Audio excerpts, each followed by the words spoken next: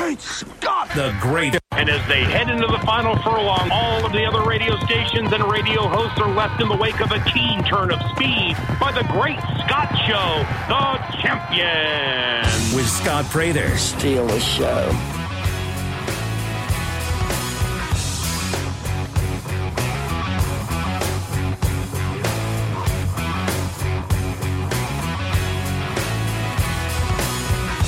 Hello, everybody, and welcome into the Great Scott Show on a Wednesday. Pelicans play-in game tonight. We'll discuss that. Andrew Lopez of ESPN, who covers the Pels, will be joining me a little bit later this hour. We'll dig into it quite a bit. Jaci Russo, the co-founder and CEO of Brand Russo, who teamed up with UL recently to start the Ultra NIL program, will be joining me in a little bit to explain in detail all of that and sort of where college athletics is heading and why it's so important and why it's a win-win. Anthony Babineaux, assistant coach for Rage Cajun Baseball, will be in the 8 o'clock hour. Weather canceled last night's baseball game and impacted a lot of sports across the state. But kicking off the show with me for just a few minutes is a man who deserves a statue built somewhere in Lafayette. I've told him this before, and I'm not just saying this because he's in studio. I feel like he is a local treasure to this community. You hear him all over the place. Ian Auzenne, who is about to go on a long road trip covering Rage Cajun softball. He's in studio with me this morning for a few minutes. Good morning, man. What's going on? Sir. How are you? I'm sorry. Let me turn your mic on. There, it's working. Is this thing on? Mic check, 1, 2. Okay, there we go. The play-in game tonight. You got two of them, but Pels Spurs. I'll be there. Looking forward to it. It's going to be a great atmosphere. It'd be great if they could win. You know, I don't know if they win Friday, but tonight, in front of the crowd, sort of building for the future. Be great if they get it done. Now, they're playing a team that usually doesn't beat itself. Right. Where are you at right now with the Pelicans in this game tonight against the Spurs? This is going to come down to who makes the fewest mistakes. And the Spurs, you mentioned, they don't typically beat themselves. But this has been a rough year for San Antonio. They have under-exceeded everyone's expectations, I feel like, because it's a Greg Popovich coached team. When was the last time that a healthy Coach Pop team has finished as far below 500 as this one has? I can't think of one in my lifetime, or at least in the 20-some-odd years he's been there. The Pelicans, though, if you think about it, if they go 500 during those first 12 games or the first 14, we're not talking about a play-in game. This is a team that has the talent, that had the capability of making the playoffs, one of the top 6 seeds, if you take out those first 13, 14 games. Now, with that said, I like the Pelicans' chances at home. C.J. McCollum is hungry. This is a team that just got embarrassed by Memphis and Golden State, so they're looking to rebound and prove that, hey, we do belong. I think this is a statement game for this program, a statement game for a franchise that's looking to break out of the shadows and show, hey, we belong in the conversation too. And now that the Lakers are going through all of their mess with Frank Vogel being fired, with LeBron and company being in disarray, I think this is now time for the Pelicans to shine and show that, hey, we don't need Anthony Davis. We don't need some of these players that we relied upon to bring us to the next level. We can do it our way, and we can still be successful. Well, you mentioned, look, Memphis smashed them, no question. The Golden State game, I won't say embarrassed because they weren't trying to win. 9 was locked up, and they didn't play any key players. CJ played for 30 seconds and checked out. And, they were just playing backups, basically getting rested and ready for tonight. They're 1-3 against San Antonio this season. It is worth noting that the preferred starting 5 of Ingram, CJ McCollum, Herb Jones, Jackson Hayes at the 4, and, of course, Valanciunas at the 5, they haven't started in any of the games against San Antonio this year. That's going to be your starting lineup tonight. It should be fun. It'll be buzzing. And it's, last note on the Pels, Ian, with you, I think what feels different, because I asked this, they've had little pockets of success in the last 20 years. Brief. Right. It just hadn't been sustainable. Haven't been able to build on something. And while this is, from a win-loss record standpoint, far from their best season, the reason folks are high on it is because you mentioned the start, and they're seeing what they're building, but it's it's a bunch of guys that are there saying, I want to be part of this. I want to, look at what we're building, instead of the star player saying, convince me why I should stay, right? It's a different feel, and if it should be a great experience for him tonight, but to get a win, that'd be big. Now, here's the real reason I wanted you on, Mr. Sports Jeopardy historian. Okay. This week, LSU announced they would be erecting the first female student-athlete statue on campus, Simone Augustus, two-time Player of the Year, one of the greatest female basketball players ever, and good for her. It's good. I'm glad LSU's doing it. When it comes to sports statues, if UL were going to erect a couple, and I know there's you got the Robe one that his former players put together and all that, but if the athletic department was going to put one up, what sport, what player or coach, where would Ian Auzenne, if somebody said, Ian, what do you think about it from UL, what would you tell them? There are a couple obvious choices here.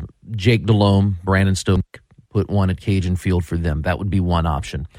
At the Cajun Dome, Beryl Shipley would be another option. And they have it's not they a have statue, a bust, but they have a of him in the right. Cajun Dome. And speaking of statues, now that picture is memorialized as athletic complex as the Sonny Edgar Mouton Entertainment Complex. I'm not sure if it's the city or his family put a statue of the late Senator Mouton in front of the Cajun Dome just the other day. So in a way, he was the one who helped kick off the project and helped get the state funding for the Cajun Dome going. So he certainly is a worthy candidate, and it's a good thing his statue is there. But maybe one that's less obvious is Yvette Girard. Yeah, that's what I was thinking. We just named the field at Lamson Park for her. Considering what she did, building a program from the ground up with the help of her mother, making the first uniforms, signing the players and recruiting the players herself, doing everything she did with little to no budget, and made the program the success that it still is today, she would, I think, be the first candidate to deserve a statue somewhere in the athletic complex, ideally at Lamson Park. But she's the one that I think, if you're going to build a statue first, let it be her. Yeah, you took the words out of my mouth, and I was thinking her as well. Now, some might say, well, because she also spent a lot of time at LSU. Forget that. Look at what she did for the game of softball in the state of Louisiana. In a parking lot. I mean, she literally built a program from nothing that by the time she left was one of the best programs in the country and sustained success ever since. Mm-hmm. And if you think about what you mentioned, playing in what is now a parking lot, at the time was cow pasture along Bertrand Drive. It's now where I think the shot put area is for track and field. That was where the original field was. You think about what happened after she left and went to LSU. That's when you started seeing the money being put in the softball program, and people realized, we have to pay to compete now. That's when you saw the donation for Lamson Park come in, and the cathedral for softball in Louisiana was built. That's when you started seeing more resources put into the softball program. And I think Yvette leaving was that wake-up call that we needed to treat this right and not treat it as, a winning program. We needed to treat it as the high-profile and the symbol of excellence that it is. Yeah, and, as Yvette Girard built it, and then, the Lotifs and now Coach Glasgow, but it started with her, and as you know, Ian, calling a lot of UL softball games, especially, a lot of the ones on the road. You've called many games, right? When Steve isn't doing it, as far as passion goes, it's about as passionate a fan base as you're going to find. It is, and she helped build that. Lafayette, and Acadiana for that matter, is a hotbed for softball, always has been, going back to the men's slow pitch leagues, even some of the men's fast pitch leagues back in the day. Softball has always been big here. But if you look at what Yvette was able to do to build that fan base from those old school softball players and fans, at least the families of the players, and able to recruit locally here, that's one of the reasons why you see the alumni base for the softball team as big as it is and as close as it is. You go to any Ragin' Cajun home game, you will see dozens of alumni there. Every year there's a big alumni weekend where the majority of the crowd at Lamson Park are Yvette's former players and players who came after her time here. In fact, the color commentator when Yvette's not doing the ESPN Plus broadcast is Blaze Talbot, coaching softball now at Como High School. She was Yvette's first scholarship signee back in 1981. and still to this day is invested in the program and is still there to support however she can. Going from the very first signee to the current crop of players, that's the level of devotion that you have, and Yvette was the one who started it. If you're going to put one in football, you mentioned Delhomme or Stokely. I also think, Brian Mitchell. Yeah. Put a number one up there. You can't really go wrong with that. There's a number of, I think, former greats that have argument. But when it comes to a statue, it's got to be, in my mind, something that was unprecedented, right? Like just sheer greatness, and certainly, just Yvette, what she built was unprecedented. You can't duplicate it because you can't take something from scratch again and turn it into what she turned it into. So I think she's the most obvious. You mentioned unprecedented, and it clicked something in my head. And we talked about Beryl Shipley with basketball across the street at the Cajun Dome. If you're talking about unprecedented things that have never been matched and may never be matched with Ragin' Cajuns athletics, Kim Perrott. You look at the number she put up, how great she was as a professional player, both overseas and in the WNBA before her untimely death.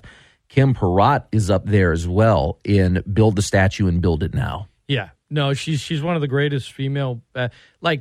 She went and played professionally before the WA was even around. And then as soon as it came around, she was on a team. She's one of the best players in the league. She won multiple championships. Mm-hmm.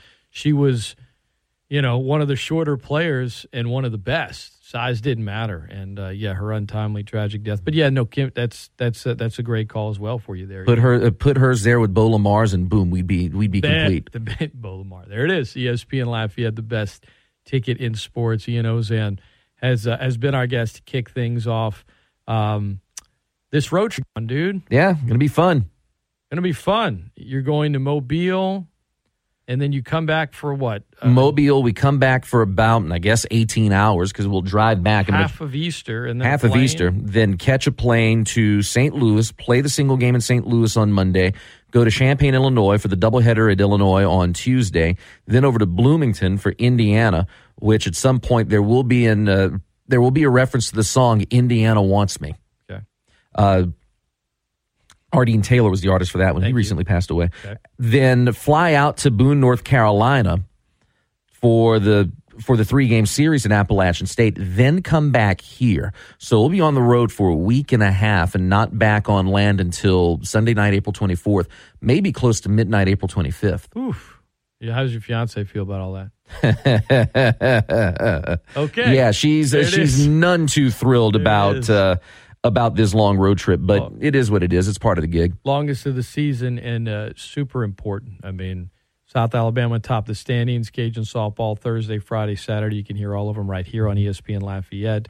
Then the midweek games next week on the road, Indiana, St. Louis, Illinois. I know I flip-flopped in terms of the order. And then App State, who's third right now in conference play. And both of those schools have missed, a number of games this year, but they're not going to be making them up. So in terms of getting to the top of the standings like this is it for them. This is it for them. It is, and you look back at that loss at Texas State in the third and final game, that was a huge loss for Louisiana because if they win that, they would be positioning themselves to be in first place by taking 2 out of 3 against South Alabama. They have to sweep this series, and they have to win 2 out of 3 at Appalachian State. And really and truly, they need to sweep App State as well. They need back-to-back conference sweeps to guarantee themselves first place. When you're on the road, what do you just watch reruns of Dallas on YouTube? Like, what does Ian do when he's traveling? There's part of that. There are reruns of Dallas that are involved. You're just an old soul, Ian. I love it. But when I'm on a road trip, and this will be true because we do the morning show across the bullpen over on the FM. I'll wake up. I'll do the morning show from the hotel room via the Comrex. Do that. If there's something on TV, I'll watch it. But there's a lot of work that's involved. Game prep, doing the radio show. When I'm on the bus, it's a lot of music, YouTube videos, watching Dallas clips or watching pro wrestling or whatever the case is.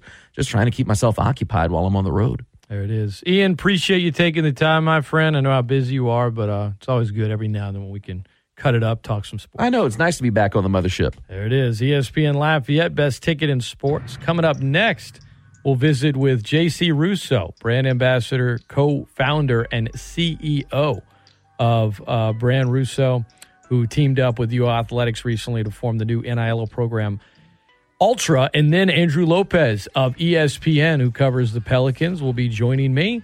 Talk about tonight's game and the outlook and the current state of the franchise. It's all coming your way.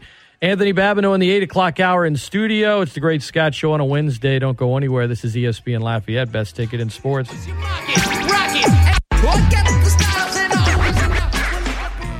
The biggest names in sports are talking to you every day on The Rich Eisen Show with me, Rich Eisen. I know! Every weekday from noon to 3, right here on ESPN Lafayette, ESPNLafayette.com, and the ESPN Lafayette app. You, my friend. I'm glad I did this test on you, the friendship test. What? You got the best seat in the house. ESPN Lafayette, ESPNLafayette.com, and the ESPN Lafayette app.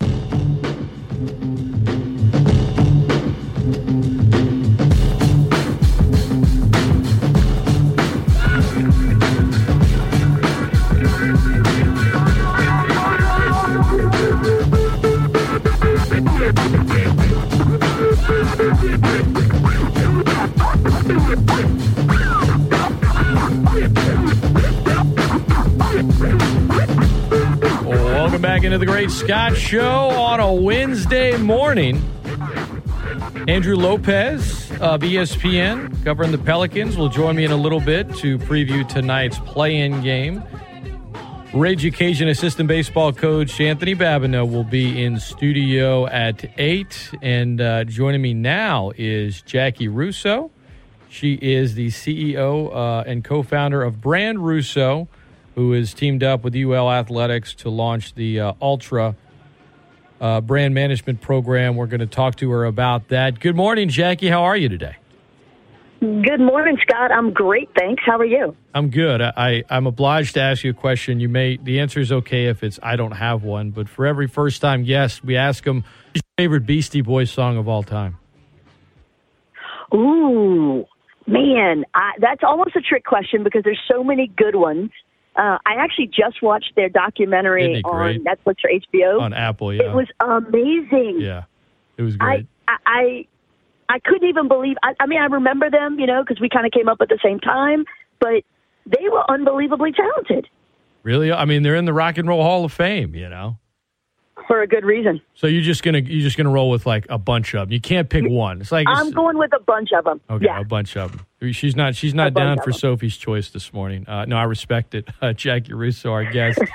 When this got announced last week, that UL was launching Ultra, which was a name, image, and likeness education program, it felt right. It felt like it was only a matter of time. This process is evolving, right? And there's so many questions, and I get asked, and I'm like, look, we're in the early stages, in the infancy stages of this.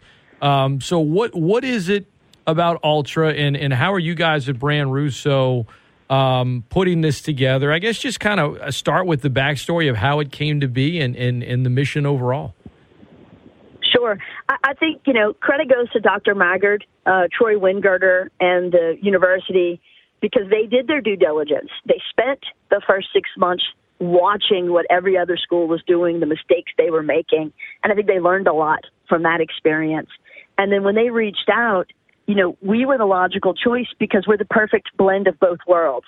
Being from here, then moving to Los Angeles and working for Creative Artists Agency, which, is the largest sports agency in the world, after college. It was my first job at a USL. And then coming back home and starting a branding agency 21 years ago, you see how those pieces align quite nicely. So when they reached out, they said, we want a great program. We want a P5 level program. What's that look like? And I said, I don't know. So I went out and did my due diligence and did my research and talked to other schools and saw the programs that the best schools in the country with really big budgets were putting together and realized we had an opportunity, and that's where Ultra came from. It stands for University, Lucrative, Training, Resources, Advantage. The idea being we're going to pair subject matter experts with our 400-plus student athletes to make sure that whatever they go pro in after college, they are better prepared for that opportunity than almost any other student athlete in the country. So already we're giving our student athletes an advantage they won't get at school. So transfer portal what?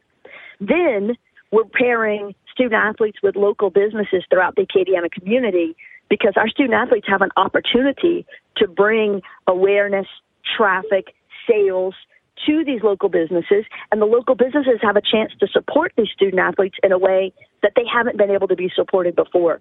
They can't go get bartending and waitress jobs like I did to work my way through school. Have you seen their schedules? So this gives them a chance to earn, not handout, earn some money. You know, when I ask them, I went team by team to meet with them and talk to them about what do they want the curriculum to be, what NIL opportunities they want to get. The number of student-athletes that said, we'll work for gas cards. These aren't kids looking for $1 million opportunities. Right. These are student-athletes looking to earn some pocket money because this is the only way they can do it. And so they can use their social media power. They can use their influence. They can use their natural wit and charm, and they can go out and help businesses grow. Jaci Russo, our guest, ESPN Lafayette. This is the Great Scott Show. Jaci, the CEO and co-founder of Brand Russo, which teamed up with UL Athletics starting the Ultra program. Ultra, an acronym for University Lucrative Training Resources Advantage. And the UL in Ultra is bold and capitalized, right, for UL. It's clever. Right. But you're talking about, I guess, paint a picture for me, Jaci. What is an ideal fit, right? Here is student-athlete A, Exhibit A, right? Here is Exhibit B, a local business. Here is why this works. I mean, you can use actual names, fake names, it doesn't matter. But give an example of why this benefits the community, the school, and the student-athlete. Sure. So let's start with the great resignation that has impacted all of our employment bases. You want to attract the best and the brightest coming out of the University of Louisiana to come and work for your company. What better way to do that than have student-athletes telling the story of why your company is a great place to work? So I can match you by curriculum. You are in retail. Let me go find a student majoring in merchandising. Let's say you are in healthcare. I have some student-athletes that are getting ready to graduate in various aspects of healthcare. Aren't they amazing people to connect back with the people in their major so that you've got an in for recruitment of some of the best and brightest employees? But let's take it a step further. Let's talk about social media power in general. I have a couple of student-athletes that have upwards of hundreds of thousands of followers, engaged followers on social media. Maybe you as a business owner, you don't really get social media. You're not really sure how it all works.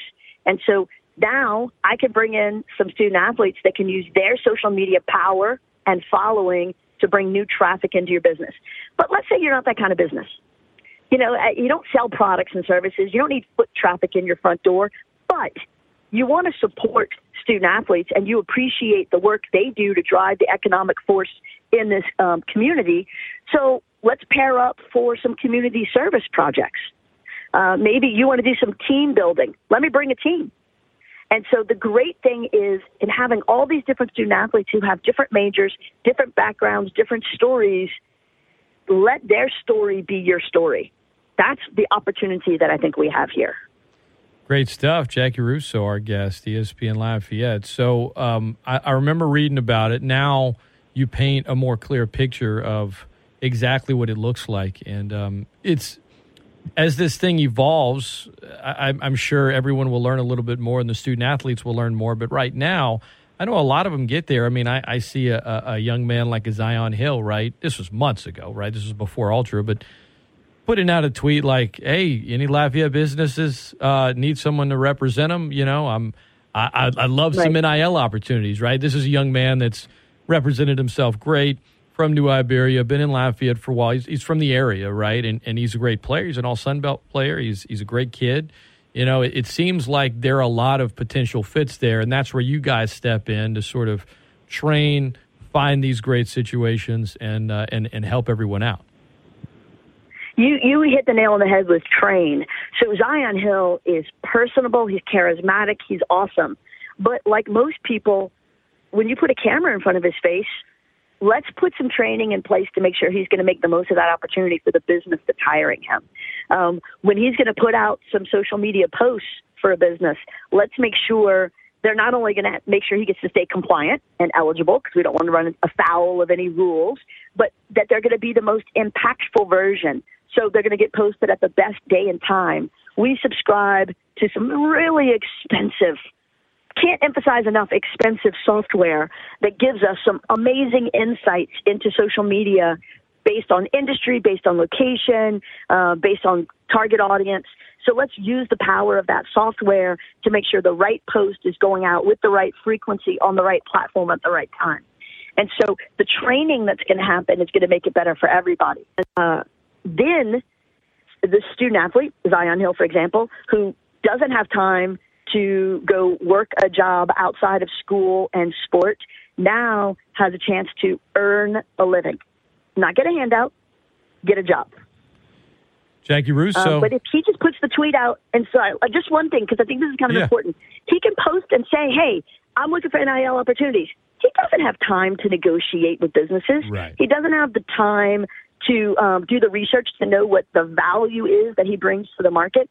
So having a third party manage that and do the matchmaking, I think is going to be invaluable to the business, the school, and the student athlete. So much of that for you comes from your years of experience. You mentioned getting started at CAA, Creative Artist Agency. They represent athletes, celebrities, singers, everybody, right? Everything under the sun. Sure. And how long were you there, and what lessons from all the way back when you started there? I say all the way back. I'm not trying to insinuate. It wasn't that long ago. I'm sorry. Oh, no. It's all the way back. It was a different century. Right. Things have changed is my point, right? Pre-social media, right? But what are some of the lessons you learned working for a talent agency that still vibrate today, that are still, you know what, as some things change, there are certain things that will always be the same? You know, some of the stuff is obvious. It's about hard work. It's about clear communication. It's about ethics. It's about doing the right thing at the right time, having integrity. It's the same values that our athletic department spouts and lives by. The biggest things that we built our agency on, based on the experience that I had at that agency, were on making sure people have training, making sure that we're always looking at best practices, making sure that we're being lifelong learners. And you know, it's interesting, when you have a process in place like we do with our Razor branding process, it means that no matter how the systems change, social media, digital media, websites, the process, it needs to still be tried and true. And so when you do that, clear target audience, you've got a clear reason why you're the right choice for that target audience, and then you've got clear direction on where that message needs to go, then it's going to be successful every time. And so CAA taught me so much. I mean, I was 22. I was there for the better part of the 90s, and it was just an amazing experience. I went from there to working for Barry Diller, who at the time was buying Ticketmaster and Silver King Broadcasting and Home Shopping Network. And so I was able to be on the ground floor of the building of one of the largest multimedia companies in the world. So those experiences on the West Coast were the perfect jumping off platform for when I came home to Lafayette.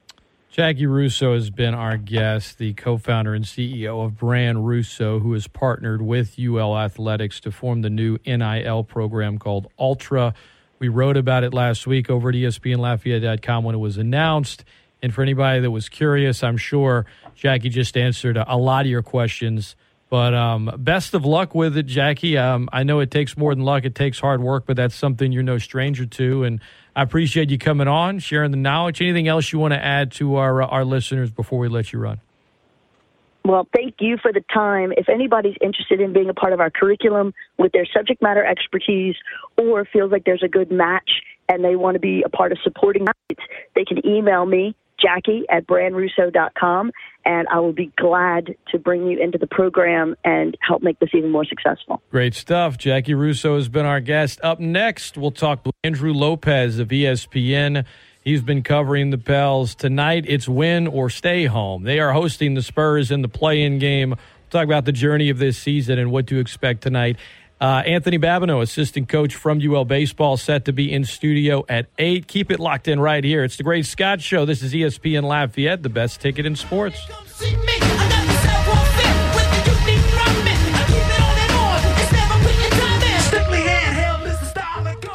What up, guys? It's Scott here to remind you that the NBA playoffs equals next-level basketball. Get ready for all the action by betting the play-in tournament with DraftKings Sportsbook, an official sports betting partner of the NBA. New customers can bet $5 on any team to win and get $150 in free bets instantly. An amazing deal, and you clinch a win no matter what. All DraftKings Sportsbook customers can also bet on NBA hoops with same-game parlays. It's a blast. You can buy multiple bets from the same game for a bigger payout, and the more legs you add, the more money you can win. Plus, for each day of the play-in, get a risk-free bet up to $10 if your same-game parlay doesn't hit. Download the DraftKings Sportsbook app now and do this. Use code 1420. That's code 1420 at DraftKings Sportsbook.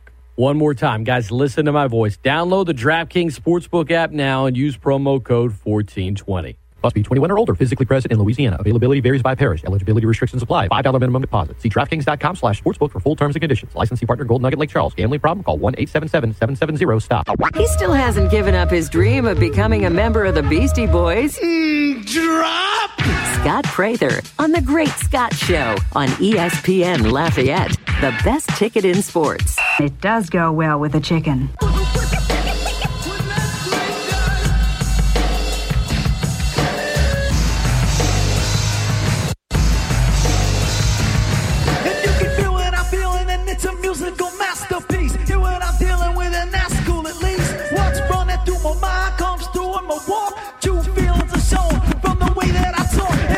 Welcome back into the Great Scott Show, ESPN Lafayette, the best ticket in sports. And joining me now, Andrew Lopez, NBA reporter from ESPN, a graduate of the national champions, Loyola University of New Orleans Wolfpack, and old friend of mine, friend of the program, working hard. Play-in game is tonight. So much hype around it. Good morning, Andrew. It's been a minute since we had you on, man. How's life?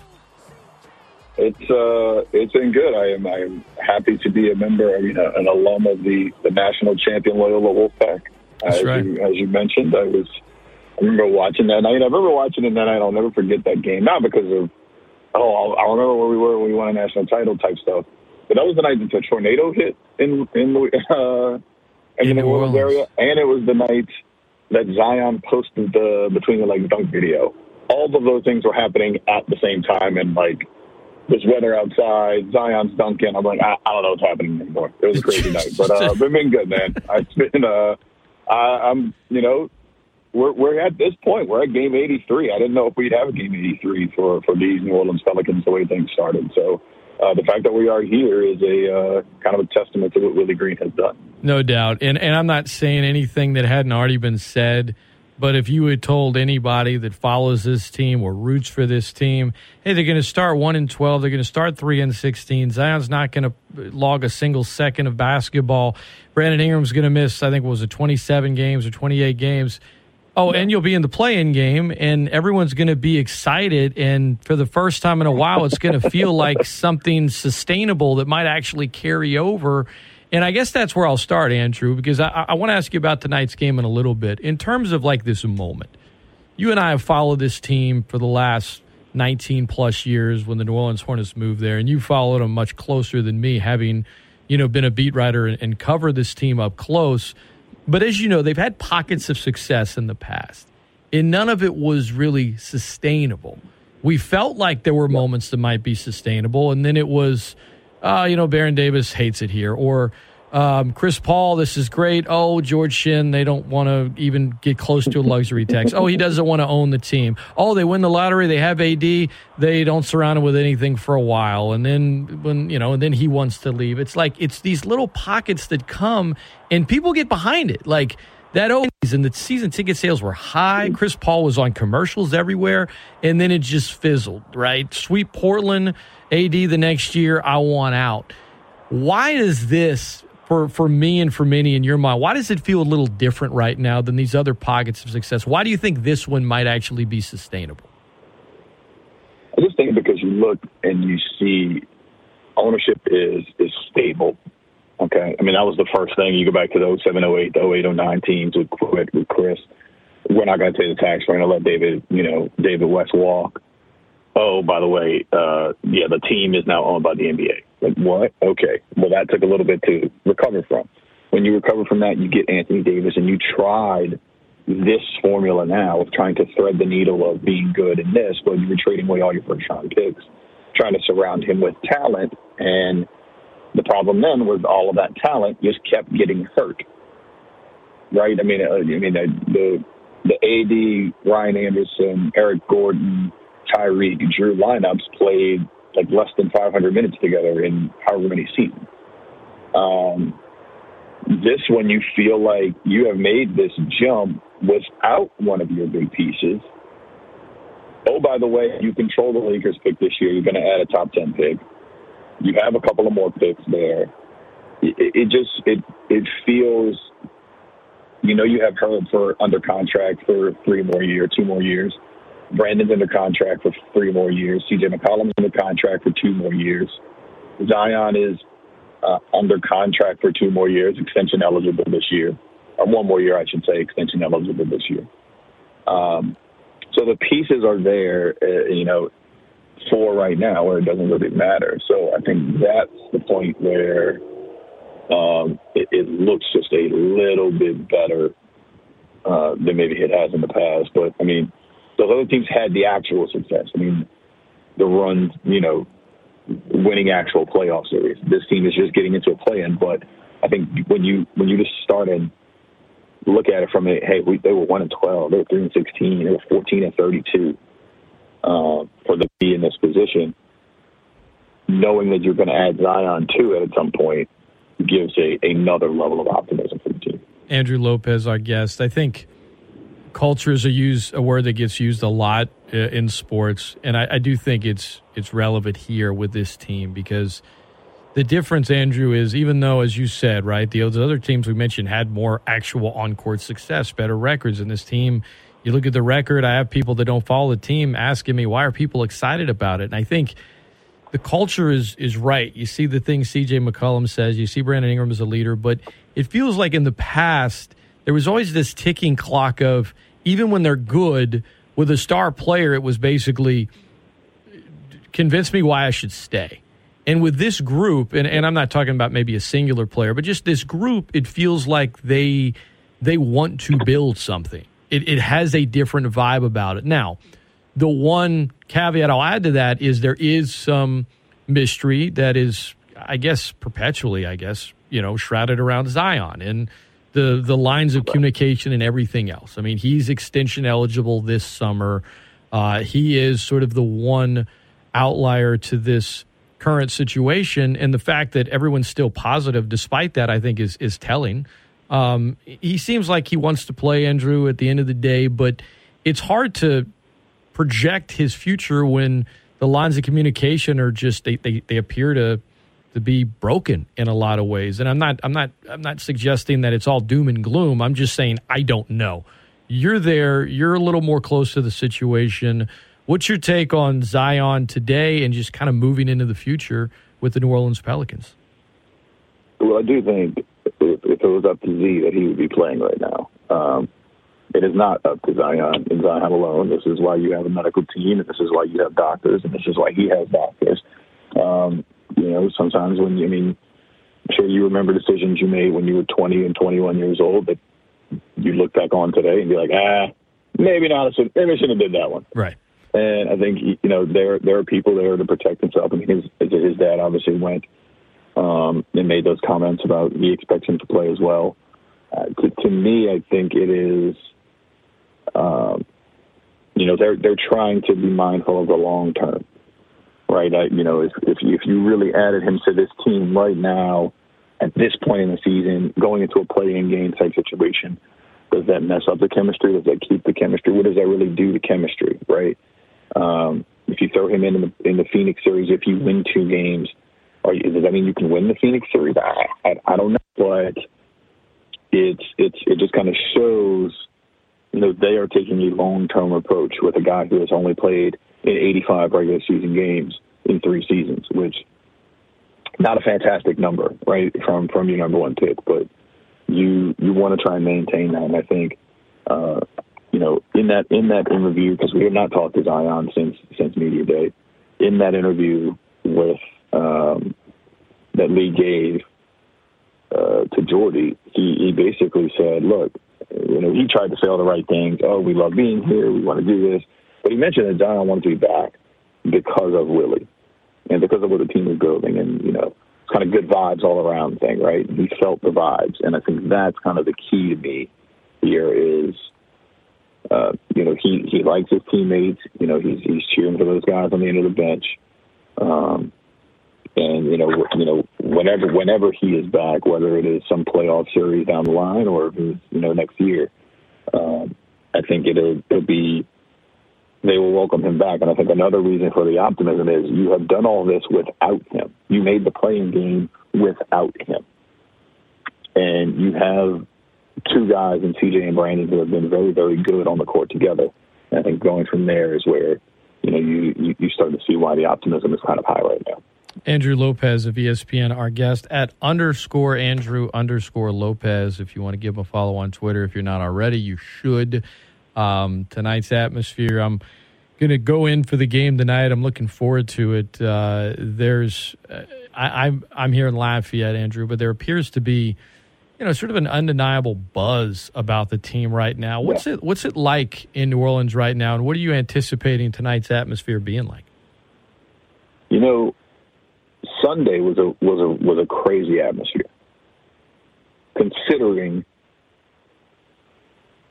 they were playing for nothing, right? And the only real superstar on the floor was Klay Thompson, right? No Steph, and the buzz around the arena before the game was maybe unlike I had seen all year, except maybe the Lakers game, maybe that Spurs game at the end of March. And so I expected to have a playoff level, a playoff-like atmosphere on tonight when we get there. And just because you've seen it. You remember how it was in 2008. You remember how it was in 2014. It was awesome. How it was during the playoff. Like when they win, people come out. And I think, even at 36 and 46, there's still a buzz around them, and I expect a very busy blender tonight. Yeah, it's going to be awesome. Andrew Lopez, our guest. I hope they win. The more they play this young core, the better it is long term. And if they lose Friday, which if they win tonight, they probably won't be favored Friday. And it comes to an end, you feel like you've built something that is sustainable, and hopefully that's what it is, because you've had those pockets of success that come and go. Feels different now. You mentioned ownership. You mentioned, obviously, Willie Green and the job he's done.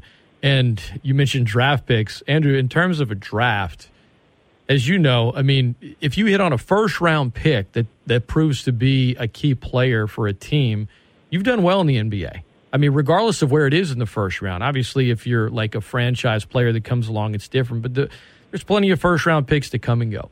Second-round picks usually don't make a team. Drafted free agents, it's hard for them just to get out of the G League. This rookie class, between Trey Murphy, who it took him a while, but you see as of late what he brings to the table, and you see where he can go. Herb Jones logging the most minutes of any player on the team this year is something nobody would have foreseen. And then Jose Alvarado, they're selling 15 jerseys and naming drinks after him in the city. One of the great stories, but is in the rotation. I don't know the draft history of every NBA team, but I know the one of the team in New Orleans. They've never had one like this. It's crazy. And I get it's not a Chris Paul. I get it's not an AD. I get that. But in terms of as a whole, I can't remember one ever like this. No, not that has made an immediate impact the way this one has. And, Trey is, if he would have made, I think, 10 more threes, he would have qualified for the being the actual leader in three-point percentage amongst the players, amongst the rookies, I should say, this year. Herb Jones, leads all rookies in steals, and it is third in the league in total steals. Herb Jones has a legitimate chance of being second team all defense, as well as all rookie. all rookie. Which would be really funny to me is if he ends up first team all rookie. Second team all rookie and second team all defense. Like, he's one of the best 10 defenders in the league, but not one of the 5 best rookies. Wouldn't make any sense. That would be very funny to me. Yeah. But no, man, all around. I mean, you mentioned Jose. Jose has been I think rookie leader in assist to turnover ratio, and obviously the sneaky steals that he likes to pull. And he's still trying it, by the way. Like, he's still trying to. I love when he goes and hides. Out in the corner. I love when he does it. It makes me smile every time. It works. I find it works like when it's fast-paced game, and then he's on his side of the floor where the Pelicans bench is, because they're all just kind of standing up sometimes. That's like he maps these things out. And I heard him on McCollum's podcast say, I did in high school, and my coaches were like, "That'll never work in college." And it did in college. They're like, "Come on, don't do this. It'll never work in the NBA." And here it is. It's working. It's wild. It's crazy because it keeps working, because I think what you see is the guys are looking at the play, and now people are starting to call it out. There was a couple of times in the Golden State game where he tried it, and they called it out. I think my favorite one this year is going to be the Portland one, because he does it in front of the Portland bench and then uses the ref as a screen and then comes all the way around. That was probably my favorite one.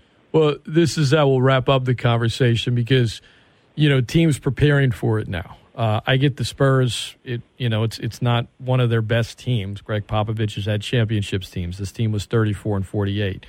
But what they will be is prepared. And if there's a team that will be looking for Jose Alvarado, it would be the Spurs. They've beaten the Pelicans 3 out of 4 times this year. I know New Orleans didn't have their ideal starting 5 in any of those games that they'll put out there tonight. But boy, for playing opponents, this is a tough one. And Pels just can't beat themselves. That's kind of how I look at this game. I get they're a betting favorite, but Andrew, as we wrap up this conversation, what is your, if you have one, maybe predictions and thoughts on what unfolds tonight at the Blender? Yeah, I think Pels are favored by about 5 or 6, which I think might be the highest total right now on the board. Maybe Brooklyn was favored a little bit more over the Nets in that game, but. They are expected to win, and I think most people are picking the Pelicans tonight. I would think that it's a very winnable game. You get Brandon back out there. They're 8-2 since the All-Star break with Brandon Ingram and C.J. McCollum in the starting lineup, which is good and bad. Good, you're 8-2. Bad, there's been 23 games since the All-Star break, so Brandon has missed quite a few of those, but. To me, I think it is you're going in the right direction. I like their chances tonight. I do not like their chances on Friday if we're making predictions all the way through. Sure. But obviously that can change between now and then. But I do think I like what they can do tonight, and I would think they would win tonight. Yeah, no, I feel you're right. Brooklyn, I think, was like a 9.5-point favorite against Cleveland last night, and the other games are closer. But 5 on most boards for the Pels. Right. No Jared Allen. That's what it was. Yeah. They were waiting to think on Jared Allen. Yeah. The line jumped after that. That's what it was. Andrew Lopez has been our guest. Follow him on Twitter at @Andrew_Lopez. Read all his stuff over at ESPN. You see him on TV on occasion as well. And you know what? The more the Pels play, the more you might see of them. So, for anybody that likes seeing Andrew on TV, just hope the Pels just win 2 games and then get to Phoenix. Why not? There we go. Andrew, man, I appreciate it. All the best, brother. Always appreciate you taking the time. All right, man. Thank you.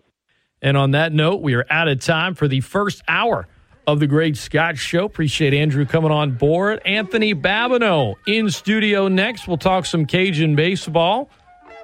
Assistant coach for UL in studio. Number of things to dig into with him. The story of Cooper Rawls as well. All of that and more all coming your way. Don't go anywhere. This is ESPN Lafayette, the best ticket in sports, the Great Scott Show. I'm Scott Prather. We're right back right after this.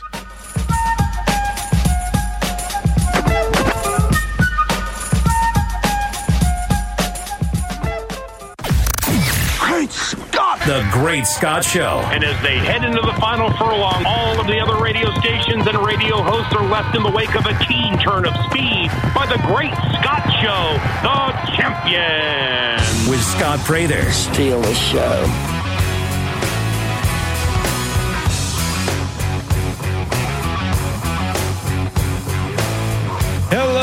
everybody. Welcome into the Great Scott Show, 8 o'clock hour.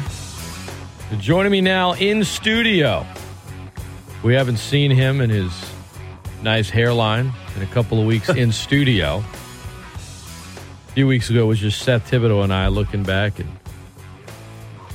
Seth mentioned that he gets his hair cut, and I said, really? Where? How? And I said, look, I could say the same thing about myself, which led us to talking about, Coach Babineaux's hair, which I'd like to say, mentioning something other than baseball would make Bab uncomfortable, but he's such a pro at this radio thing. He just comes in here and says, I don't know what Scott's going to say, but it's not going to surprise me. No, well, I've learned that from Billy, though. Yeah, really. You've been on with Billy so many times that you realize anything is possible. Absolutely. So nothing surprises me. No, not at all. That's a good place to start, because we're going to kind of circle back and forth as we tend to do when we chat, but nothing surprises you. Cooper Rawls, National Collegiate Player of the Week. He's on the list this week, the Raging Cajun reliever who, I guess a week ago today at this time, he had pitched 2 innings all season. The only thing I really knew about Cooper was he was Julie Rawls' younger brother, and he liked to sing country music. He plays a little guitar.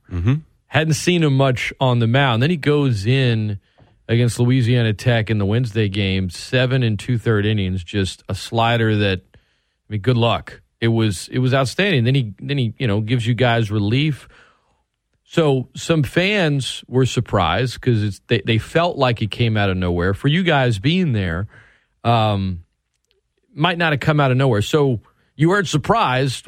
Give us a little backstory on what's changed with Cooper. Well, we weren't surprised, but at the same time, I don't think that we could have expected, the outing that he gave us that night, just because he hadn't been a guy, really, so to speak. He hasn't been one of the guys that we've been going to, out of the bullpen, a couple of shaky outings early on, but we've seen that out of him in fall practices and inter-squad games. We know what could be. It hadn't happened yet. Well, it happened in a big way on Wednesday night. It really did, just when we needed it too, because he entered the game down 6-1, and the only way we were going to come back is if somebody out of the bullpen would have stopped them, and that's exactly what he did. And not just stop them, but stopped them right in their tracks. They had no shot. They really didn't. It was crazy to see, and allowed our guys to have that one big inning, which was enough to overtake them and win the ball game. He closed it out, and another couple of big innings on Sunday to close out that series in Arkansas State. But just very proud for Cooper. He's a great kid. He's worked a lot. He's worked really hard while he hasn't had any pitching time. He hadn't had any pitching time, and he's continued to keep a positive attitude and do things the right way. And a lot of times when you do that, it pays off. Was there did he make any changes to the pitch, the arm slot, anything like that, or was it just a matter of working while you wait and opportunity presents itself? No, he did. He changed his arm slot prior to the season. So his first couple of outings, his arm slot was the same as what it was the other day. It just, the stuff wasn't as good, but Wednesday it was really good. So there was nothing that he changed. The change happened prior to the season because he was more over the top in the fall and was just okay. Really was just okay. And then we moved him down a little bit, and that's when we got a lot more sink and run, obviously, and the sweeping slider as opposed to the more of the downward plane slider. So it was really good. We liked what it did, and he had some good outings before the season started. Just whenever he got into games when the season started, it didn't work out that well until the other night. Worked out real well. Is there a point where he's 3 or 4 innings in where you're like, he's just going to ride this thing all the way out? Is there a point when somebody is on the mound and they're in the zone that much that you realize, I don't think they're coming out tonight? 100%. That was definitely the case Wednesday. Yeah. Definitely the case. As he kept, it seemed like each inning kept getting easier and easier and easier. And that wasn't the case, obviously. He had to work just as hard, Sure. if not harder, the deeper he got into the game. But, you know, that when a pitcher is doing that to an offense, it's demoralizing for an offense. And each guy that goes up, you know, the guy before him didn't have success or possibly hit a ball on the screws and right at someone. And it's like, man, even when I squared up, there's nothing. And you just see it in an offense. And, yeah, absolutely. I know that's what I was thinking. That's what Coach Deggs, Coach Thibodeau, probably everyone in the dugout was like, he's going to finish this. He really will. So how does that change? I mean, obviously it changes his role moving forward. He's more involved than we saw him pitch and relief Sunday. But is Cooper likely just staying out of the pen on the weekends? Is he maybe a midweek starter? Or where has his role? His role obviously was impacted by what he did a week ago. Do you guys know the impact yet, or are you kind of just seeing how things play out? Yeah, I don't think we really know the impact yet because of the fact that he hasn't been a guy, right? He hasn't been a guy that we've used in the sense of knowing, okay, he can handle this role, he can handle this role, he can handle this role, right? I mean, he handled on Wednesday a long relief role, obviously. Sunday, he handled a back-end role, obviously, for us. But for us to say right now, okay, because he's done this last week, this is where we're going to use him now. You know, I think you've seen with a lot of our guys, especially the relievers, we'll use them because we don't, a lot of our bullpen, like we do matchups a lot, you know, whether it be righty, lefty, or just a feel that this guy is going to have success against this guy because of the certain stuff that he has. So our bullpen guys don't normally rack up a lot of pitches in their outings. So they're able to throw more often. So I think you'll see him. I think you could see him come in any spot, really. Right now, I don't think it's as a starter, but who knows? Down the road, it could be if he continues to show that he can do, you know, what he's been doing these last couple of outings. Anthony Babineaux, our guest, Great Scott Show, ESPN Lafayette, the best ticket in sports. We got a lot more to get into.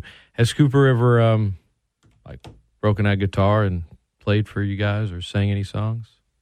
Cooper Rawls Band. The Cooper Rawls Band. Yeah, he has, absolutely. Yeah, he can pick it and he can sing. He used to have some stuff up on like his Twitter account and he took it down.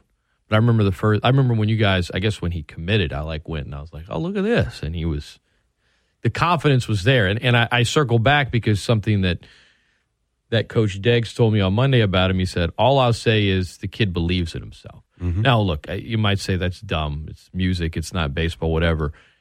Confidence is confidence. And when you see it in somebody that believes in themselves, regardless of what it is, there's a carryover there. And I think you've got to have that mindset if you're going to be somebody in a sport like baseball where you fail more than you succeed and you end up not maybe playing as much as you thought. I would imagine most players, Bab, when they get to a program, unless they're, you know, a catcher that just does bullpen work, like the vast majority of the people on the team know they when they get there, they feel like in their mind, rather, I'm going to play. Like, I'm going to play and I'm going to make an impact. Right. When that doesn't happen for some guys, how they respond to that, I think, tells you a lot about that person and how much they sort of believe in themselves, right? Yeah, it absolutely does because you're correct. Everyone that comes thinks they're going to be the Friday night guy and they're going to be the opening day whatever, position player-wise. And when that doesn't happen, they have a decision to make and how to handle it, whether it be to cause a distraction or just kind of take a back seat and wait their turn, continue to work, continue to improve, continue to push, continue to bring something to the team to help them win, even though it may not be on the field or on the mound or at the plate. There's so many other ways that you can help a team, and they've got to make that decision. And ultimately, if they never get the playing time, then they've got to decide, okay, we're at a crossroads here. What am I going to do? Mm-hmm. What am I going to do, and how am I going to handle this? But usually the ones that handle it right and continue to work, if they're good enough, if they're talented enough, they eventually find their way into the lineup in some aspect. Maybe not the everyday guy, but a big contributor, whether it be a guy coming off the bench or something like that. So it's and each player handles it differently. You know, I've seen it handled pretty much every single way you can throughout the years, from the very, very good to the very, very bad. And a lot of that is how you were brought up and what you were exposed to coming up into the game, personality types. Yes, there's a lot of factors that go into it. Anthony Babineaux, I guess, when you played, what was your experience as a player when you got to campus and day one versus your last game in a Cajun uniform as a player? Well, I remember day one for me, I was just, I came in, my freshman year was 1991, which prior to us getting to the College World Series in 2000, in my opinion, was one of the best, if not the best teams that ever played here. Guys like Damian Grossi and Ken Myers, Tommy Bates, Papo Ramos, Robert Turk, Joe. I think Joe Burnett was the year before that. Pete Guajardo, Michael Watts, Chris Benhart, Gary Hart. I mean, just some serious players. A lot of guys that played professional baseball. That was a team that was qualified for the regional in Baton Rouge, played LSU in the finals of that regional. I think they were one game away from the College World Series. At that time, that was the closest a USL team had ever been. So that was my first year in the program, and I was fortunate. I knew I was confident in what I could do, but I was also realistic. I'm not a dummy. I was smart enough to see that, hey, I'm not Damian Grossi. I'm not Tommy Bates. I'm not Perry Berry. I'm not Jason Shirey. I'm not, So I was able to learn a lot from those guys. So for me, I didn't get frustrated because I didn't crack the starting lineup. I knew I was not going to crack the starting lineup day one. Or day last, probably, that first year. So it really wasn't an issue for me. I was there. I knew that I was there to provide help in practice, to help push these guys. Not that I thought that any of these guys said, "Oh, hey, there's little Bab over there. I better tighten up, or he may take my position." But at the very least, I mean, they had to work a little bit, right? Because there were other players. And look, I wasn't a recruited player. Right. I was kept as a walk-on, so I was really, for all intents and purposes, no threat to anyone. But I used that first year to learn from all those guys, to grow in the college game. I was exposed to a whole lot in the game that I wasn't exposed to in high school, and I had some good experiences in high school with. You were like a sponge, basically. Like, let me go in here and just soak up as much of this as I can. Learn as much as I can, so that when the day finally comes that I do get opportunities, I'll be prepared for them. And now as a coach, I'm sure you might not share the exact story, but the lessons learned from that year, I'm sure you use when you're working with some of the young guys or players on the team that aren't playing right out the gate. Yeah, there's been plenty of times where I've used my own experiences to speak to a player individually or as a group, as the team as a whole. Yeah. Anthony Babineaux, our guest, do you know what the number one song in the U.S. was when you started playing baseball at USL your freshman year? A great song, by the way. I still love this song today. Great song. What genre? Let's say that if you went to Colors in college, they were playing this on the dance floor. This was played at the Plaza. This was played everywhere. Everybody was dancing to this song. Spring Love? Dancing. No, it wasn't Stevie B? No. Everybody was dancing now to this song. Oh, you. That was number one in 91? Number one in February of 1991. This is a classic. You look like you don't like this one. What's the deal? You don't see my head. All right, cool. No, I didn't know if you were looking at me like, turn this off. Are we going to break so I can get out of the chair? Oh, absolutely, yeah. Okay. When we come back, plenty more with assistant Raging Cajun baseball coach Anthony Babineaux. A couple of rainouts, canceled games. We'll talk about that. The matchup with ULM, Hayden Dirk, Chipper Menard, and more. Don't go anywhere. If you're in your car, don't take your hands off the steering wheel, but you can dance. If you're not in your car, maybe you're listening to this on demand via the podcast later in the day. Just turn it up. Just dance. Come on. Here is the dome. Back with the bass, pajamas live in effect, and I don't waste time on the mic with a dope rhyme. Jump to the rhythm, jump to the rhythm, jump. And I'm here to combine beats and lyrics to make you shake your pants, take a chance. Come on and dance, guys. Grab a girl, don't wait, make a twirl. It's your world, and I'm just a squirrel trying to get a nut to move your butt to the dance floor. So yo, what's up? Hands in the air, come on, say yeah. Everybody over here, everybody over there. The crowd is live, and I do this cool. Party people in the house, move.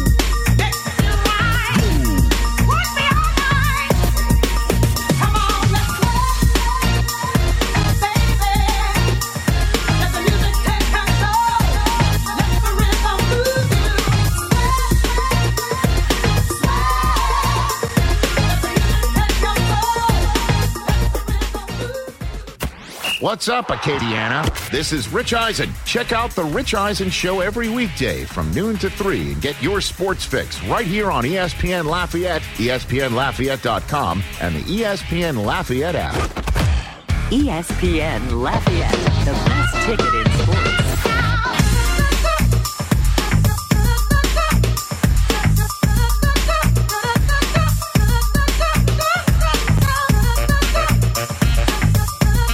Welcome back into the Great Scott Show. Scott Prather, Anthony Babineaux, ESPN Lafayette, the best ticket in sports, 103.3 on the FM, 1420 on the AM, streaming worldwide via the ESPN Lafayette app.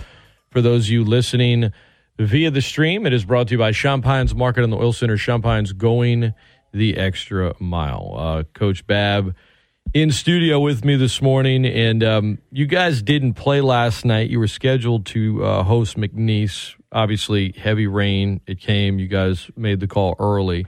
When a game, as this is a specific question for you, as you're the one that schedules them, when a game gets canceled as opposed to rescheduled, it's not just a simple, we don't feel like doing it. Obviously, there's a backstory. There's a lot that goes into it. What's the process like when you have to call a game due to weather, and how is, I guess, at what point you are in the season impact those decisions a lot? Well, the process in a case like yesterday morning or any morning when we get to work, when we're hosting the game, and that you take a look at the forecast and what's predicted and what the professionals are telling you in their opinion is going to happen, right? We don't just look at the radar. We call people and from both locally and the National Weather Service and try to get just their best guess, really. Not a guess. They're looking at computer models and what they think is going to happen right before game time, right at game time, throughout the 2 to 3 hours that it'll take to play the game. And then you just try to make a determination on if you think you'll be able to get it in or not. And you have to look at things like not just rain, but lightning, because anytime you're in a lightning delay, it's a 30-minute delay. Guys come off the field. You have pitchers to worry about. How many times are you going to have to do that?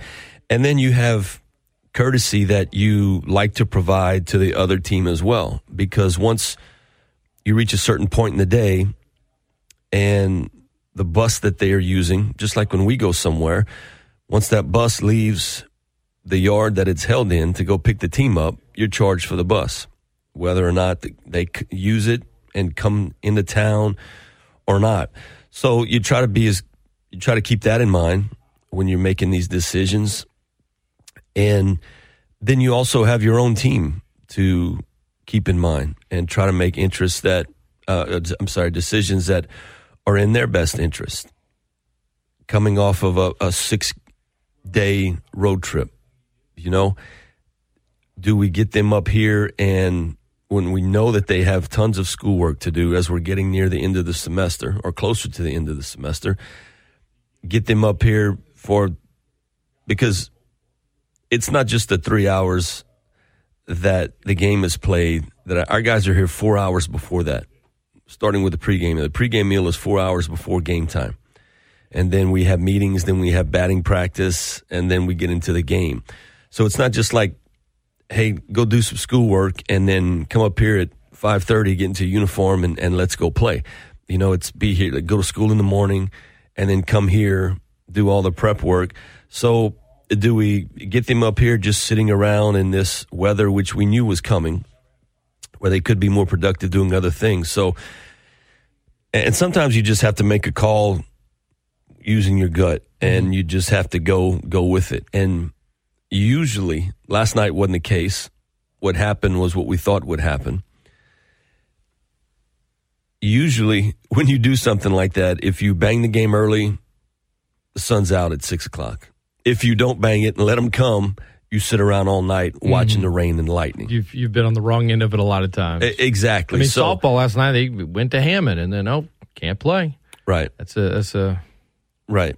So, fortunately, we made the right call because the rain did come, the thunder and lightning, and we couldn't have played. But that's kind of how that goes. And what was the second part of the question? I know there was another one I wanted to address. Like cancel versus reschedule. Yes. Depending on the time. We're getting to the part of the season where if we get a rain out, there's no opportunities for makeup because there's only 4 weeks. I believe there's 4 weeks, maybe 5 weeks left of the season. So there's other games that are scheduled midweek, which doesn't allow us to make up these games. We have 1 week of the finals week where we can't play. Can't play any games during that finals. Between Georgia State and App State? No. The week after that. Okay. I'm pretty certain. Okay. Starts with May 2nd or 3rd through the 5th. That's finals week. So we can't play any games. Yeah, that's the week between those two series, I think. May 2nd through the 5th? Right. That's between Georgia State and App State. Between App State and UT Arlington, excuse me. Okay. My bad. That's right. I got it wrong, yeah. So we can't play in that week. The week after that, we have a midweek series at Rice, Tuesday, Wednesday. So can't play that week. The next week is the final week of the season. We play Nichols here on Tuesday, and then Thursday starts the final weekend, so you can't play that week. So our opportunities are really limited. Not limited. I'll rephrase that. There are no opportunities. And so that's why you see it canceled versus postponed. No, that makes sense. And the other school too, right? Someone might look at the schedule and be like, "Oh, what about this week?" Well, go check. It's got to match up, right? It has to match up with the opponent. Is it when it's a home game? Is there a part of it that just hurts a little extra, knowing like, "Dang it, we didn't get it"? Well, you always obviously love to play at home and want to have opportunities for your fans. You always hate to take away an opportunity for your home fans who pay good money to come see these games and come watch us play. To not be able to come to a game, but again, it's just I think everybody understands. I mean, there's just certain things that are out of our control, and the weather is out of our control. No doubt. ESPN Lafayette, the best ticket in sports. Scott Prather, Anthony Babineaux, our guest, Raging Cajun assistant baseball coach. Chipper Menard was the scheduled starter for yesterday. That surprised me a little bit, just based on what he's done this season. What is his role going forward? Is it midweek starter? Is it back potentially late in the game? I guess I'll ask you about both guys, Chip Bernard and Hayden Dirk. I think I asked you that because I think some people thought they would see his name as the projected guy. What's the role for those two guys right now? Well, I think that just proves to you that, like I mentioned earlier about Cooper, not knowing exactly what he's going to do yet because he kind of just came on. I think that shows that you'll see our guys in any number of roles. Could be the front of the game, middle, could be at the end.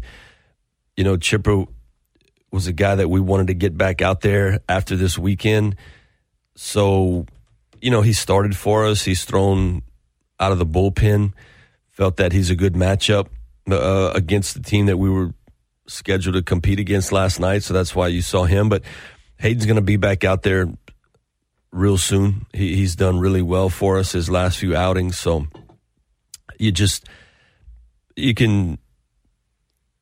we feel that our pen, we can mix and match and they can throw in several roles. We don't have a set. I think it's obvious. We don't have, with the exception of the guys that have been throwing on the weekends, they've been throwing the ball really consistent. There's not a set closer, long relief guy. There's no set roles really in the staff. They can do a multitude of things.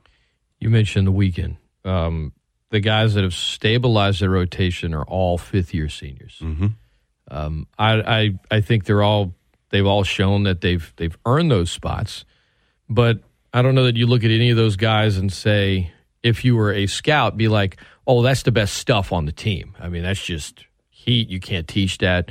How much of that is just age and maturity in those guys, right? The wisdom of being there for a while. I think that's the most of it. That's all of it. That's all of it. Because you're right. I mean, neither one of those three guys has the best stuff on the team. But you mentioned they're fifth-year seniors. They've been around the block, so many more experiences to draw back off of than some other guys. They've had to handle pressure. They've had to handle some failures. They've had to prepare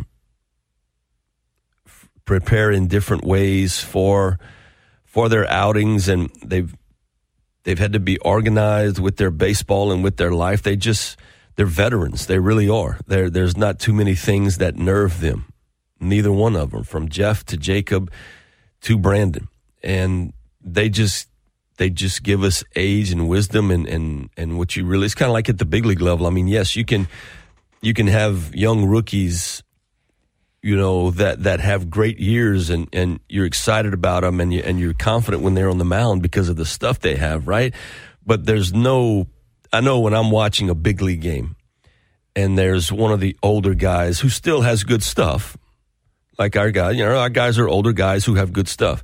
When you're watching an older guy who still has good stuff, whether it be Scherzer or, Verlander, those guys, you know what I'm saying? That that are smart and know how to maneuver the ins and outs of the games, and you feel pretty confident when you're watching that game or watching that pitcher throw, and that's what you get with these guys. I know Jeff's outing on Sunday, not as good as what we had normally seen. I think there were a couple of things working against him. There was a probably 20-mile-an-hour wind blowing in, which kind of pushed his ball to the plate a little quicker than probably he would like or we would like, because Jeff is a guy that relies on stuff, his movement, his run on his fastball, the sink on his fastball, change up. So when the wind's behind you like that, it doesn't move the way you want it to do. It flattens it out a little bit. So I think he had that working against him. And Jeff's a guy that's a lot better against teams with really good bat speed. Guys with slower bats, not quite as good a hitters, can be a little better against Jeff because it's not, 90 plus. It's just some sink, and if it doesn't sink, it's right there over the plate for their bat speed to catch up with it. But guys that have really good bat speed and aggressive hitters, he can tie into knots because of their aggressiveness and their approach. The wind was pretty crazy on Sunday. Jay didn't even bother with the field mic. He just had to, because you couldn't hear him. Right. Just cut that off, because you've been a part of a lot of games. From a wind standpoint, where does that one rank in terms of just crazy weather? Well, I've been involved in a lot of games that have had a lot of wind, and in Jonesboro going in that it's going to be like that. Generally, it's blowing straight in. Mm-hmm. We had a situation where the first 2 days it was blowing out because of with it being a north wind, their field faces the same way that ours does. When the wind blows out, it's a north wind, and it was cold. It was really cold Friday night, really cold. Saturday night, not quite as cold, but still chilling, and Sunday was just a really nice day besides the wind. 20-mile-an-hour wind gust blowing straight in your face. What's the craziest conditions you've been a part of in a game? Well, I remember one year we went to Bowling Green, Kentucky, when Western Kentucky was in the league, and we pull up and there's snow on the field. So we played in snow. We played in sleet here at the Teague one year. I remember on a Sunday, I think it might have been against Western Kentucky as well. It was sleeting here. The conditions in Round Rock this spring were absolutely brutal. That was some of the worst that I've ever been involved in. So there's been a number I can remember. I can remember at Texas. This was Coach Robichaux's first year, 1995. We opened up at Texas. I remember that being brutally cold. So there's been quite a few. ESPN Lafayette, best ticket in sports.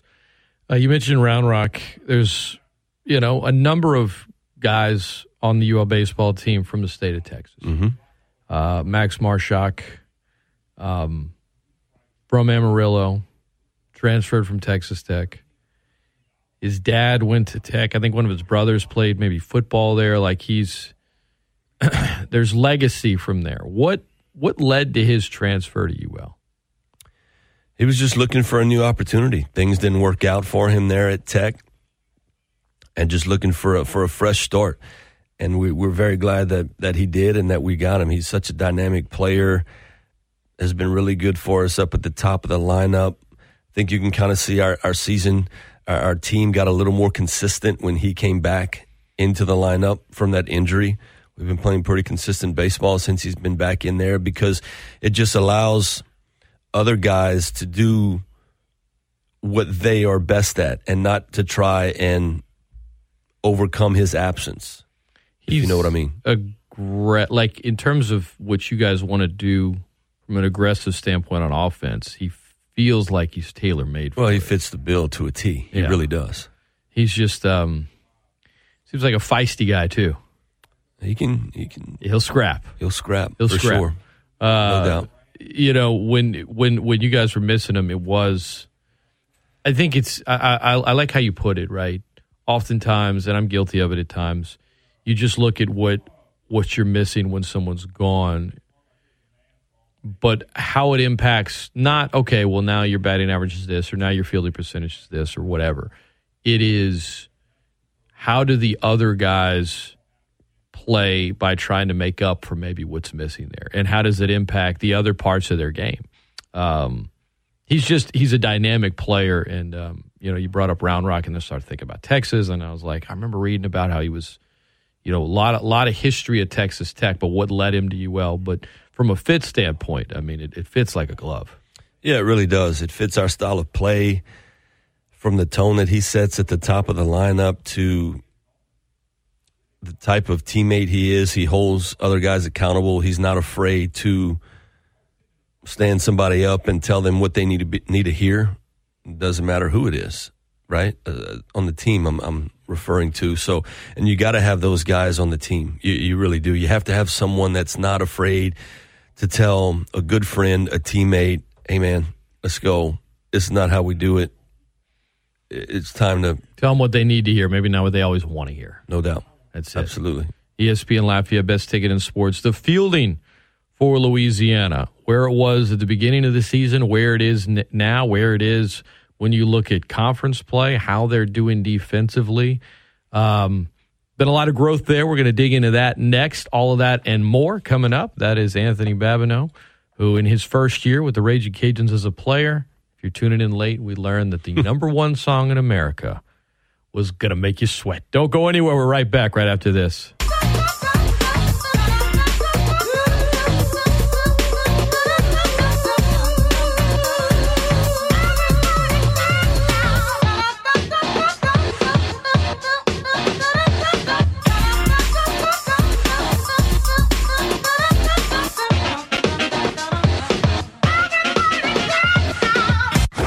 Sports talk that's so legit, it smells like beer and chicken wings. I mean, can't you smell it? I'm smelling barbecue, too.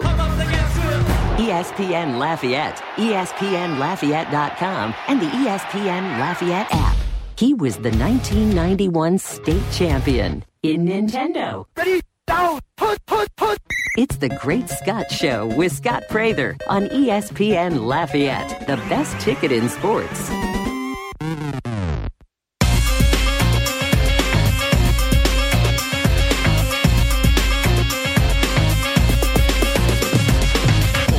Take a breath and go for yours on my command. Now hit the dance floor. It's gonna make you sweat till you bleed. Is that open up? Indeed. I paid the price to control the dice. I'm more precise. To the point, I'm nice. The music takes control. Your heart and soul unfold. Your body is free and behold. Dance so you can't dance, so you can't dance no more. Get on the floor and get raw. Dip, come back then upside down. Easy now. Let me see you move.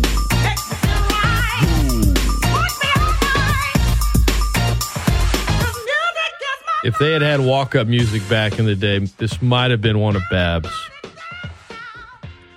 Probably not, but no, mine would have mine would have contained a little Stevie B. Oh yeah, dun, dun, dun, dun, dun, dun. The legend had number one again. Gentleman with number one hits. Mm-hmm. I like number one. I saw him at Route 92 years ago.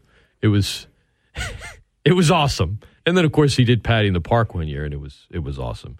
I was working that one. When he went to Route 92, I went, and he was promoting a book, and he came out and he did his thing, and he was doing some songs, and he's like, "Yeah, Journey of the Perfect Man book we're selling in the back." I'm like, did he find Jesus? What? He's like, it's a book about me, my own autobiography. Hey man, when you're not making music anymore, you got to do something, right? And I remember we took a picture with him after. I'm like, I had a few drinks. I'm like, I got to buy it. My wife's like, Scott, you don't need to spend money on that book. I'm like, I want it though. She's like, no, come on. You took a picture with him. You probably towered over him. He's a little bitty dude. He was. I think he was on his tiptoes. Yeah, he was. I mean, now you're talking about me. I mean, he's about my height, Babs.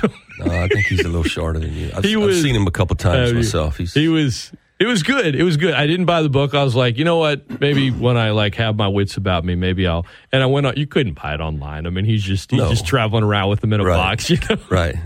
You have to get it live. It was fun, man. Stevie B. I mean, those are some classics there. Mm-hmm. I heard Jay told me that there was an Arkansas State player that was using Smooth Operator by Sade as the walk-up music. Yes. That's I no need to ask. I respect that. Mm-hmm. Jay was like, "What?" I'm like, "That's first of all, there's not a bad song in her whole catalog, but to use that specific song as a walk-up song in 2022, I respect it. Throwback. I like it. I've seen her in concert as well. It wasn't at Route 92 though. I wouldn't. No, it was at the Smoothie King Center. It was a little bit bigger. The fielding. I want to talk about the defense. I think you guys, from a fielding standpoint, tops in conference play right now.